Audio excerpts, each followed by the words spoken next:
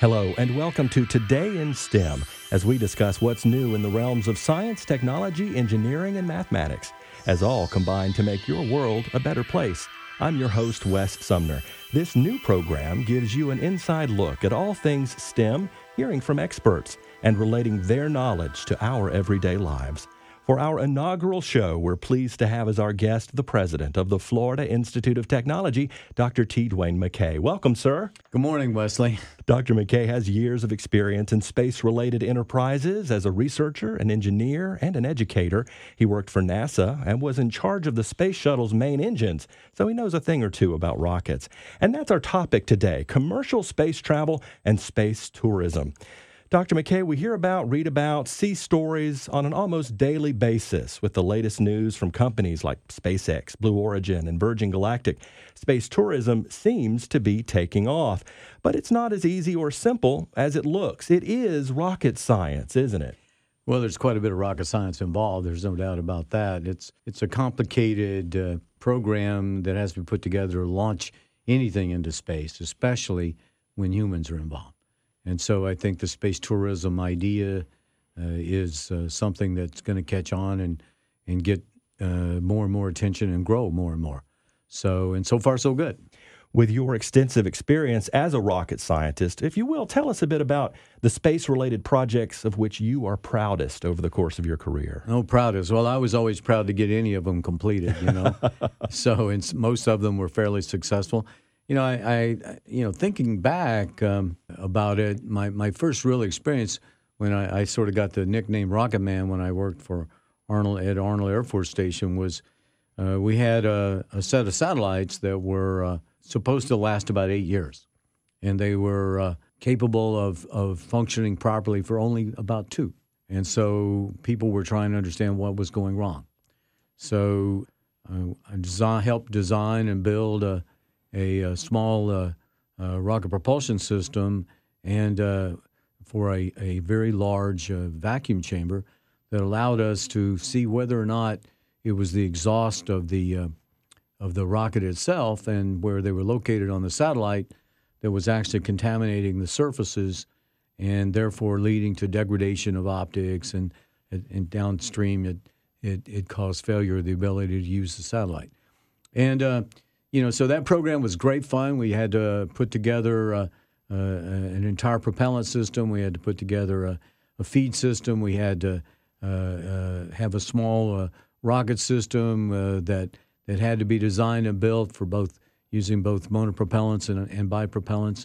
And it was a huge success. So we determined not only what the problem was, but a solution to it. And so they have other satellites very similar that fly today, and they use that technology. So anytime you have a problem that you solve, you feel good about it. I got involved in big engines because we had meltdowns due to a design flaw in the Space Shuttle main engine large nozzle, which consisted of 1,080 tubes welded together, and when that nozzle went through its startup process, some of them were breaking. And when you break hydrogen and oxygen in the same environment, we all remember what happened when Challenger flew. So we had to redesign that nozzle, and I knew nothing about big engines. My expertise was in small guys, 1-pounders and less, and 1-pound thrust and less, rather than the giant Space Shuttle main engine. So it was a learning process. It was a lot of fun.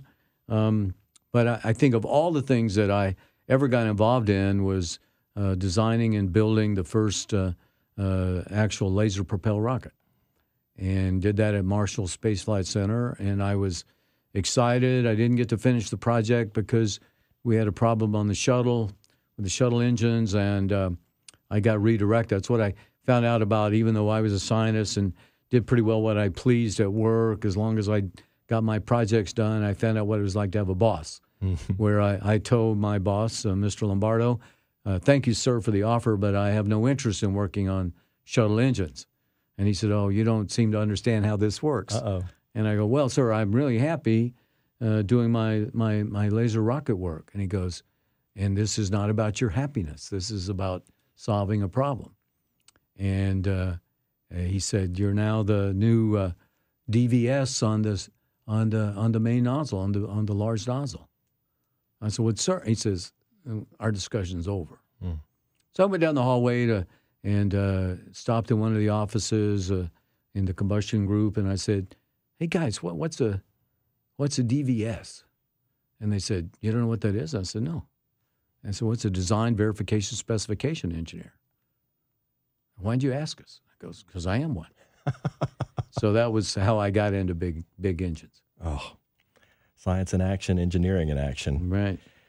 Well, there's this big push into commercial space, as we talked about at the top of the show, and space tourism is taking off. Well, please help us understand, where does space really begin and end, and what does that mean to make an astronaut? Well, it's been an ongoing argument. Originally got settled on by one of the committees that would be defined as the von Karman line, and basically is about 75 miles into space.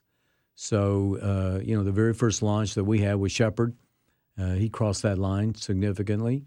And, and so astronaut wings were being awarded to anyone that got above, because you can fly some, you can fly the U-2 pretty high. You can fly the SR-71 pretty high. There are things that can get up there other than rocket-propelled vehicles. And so where are you going to draw the line?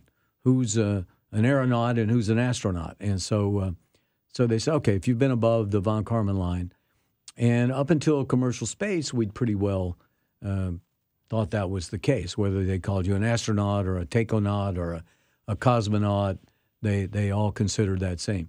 And with some of the commercial ventures that weren't going quite that high, the purist was hey, you didn't make it. And I think Mr. Bezos was criticized for that. I do notice in the latest launch where Captain Kirk and the others flew, that they did make it above that line. And so they could legitimately earn astronaut wings, if there are such a thing. And so it was, Captain Kirk being an old Star Trek lover, and most of us that ever saw it really were, he and Spock and the others. I'm glad that Shatner's wings have a little more validity to them than so that people won't criticize that. Not at all honorary. He made the line. He made the line, I think. Yes. Very good. And with, as you say, Captain Kirk, William Shatner going into space not so long ago as a space tourist, how safe is it really? Well, I did some of the original safety analysis on the shuttle, and we were pretty close to accurate with regard to how safe it was. And, you do probabilities, and so, the odds were about, at that time, seemed to be about 1 in 25 that we could have a significant malfunction. Not the major malfunction we had, but at least one that could drink the vehicle and perhaps even lose a crew, et cetera. And I would guess, I have not been privy to the information that the commercial companies are using or the data they're going on, but and of course SpaceX lost some vehicles early, unmanned, of course. So I would be surprised, since many of the technologies are the same. The computer technologies are much better, no doubt about that. But I'd be surprised that they're much safer than they were then. I wouldn't say they're not as safe. NASA might say that, I don't know. But I would be surprised that 1 in 25 isn't a reasonable number for them. And we haven't had that many yet, so we'll see. So we'll see. And probabilities are, people don't understand. Every time you launch is still 1 in 25. Doesn't mean 25 launches later something's going to happen. It just means each time you step in the vehicle, there's a 1 in 25 chance, if that is an accurate number, that you'll have a major problem. Well, Dr. McKay, unfortunately, we're out of time for this episode. Please stick around, though, and we'll bring you back for part 2. Thank you. That's all for this edition of Today in STEM. I'm Wes Sumner. Today in STEM is brought to you by the Florida Institute of Technology and WFIT. More information available at WFIT.org.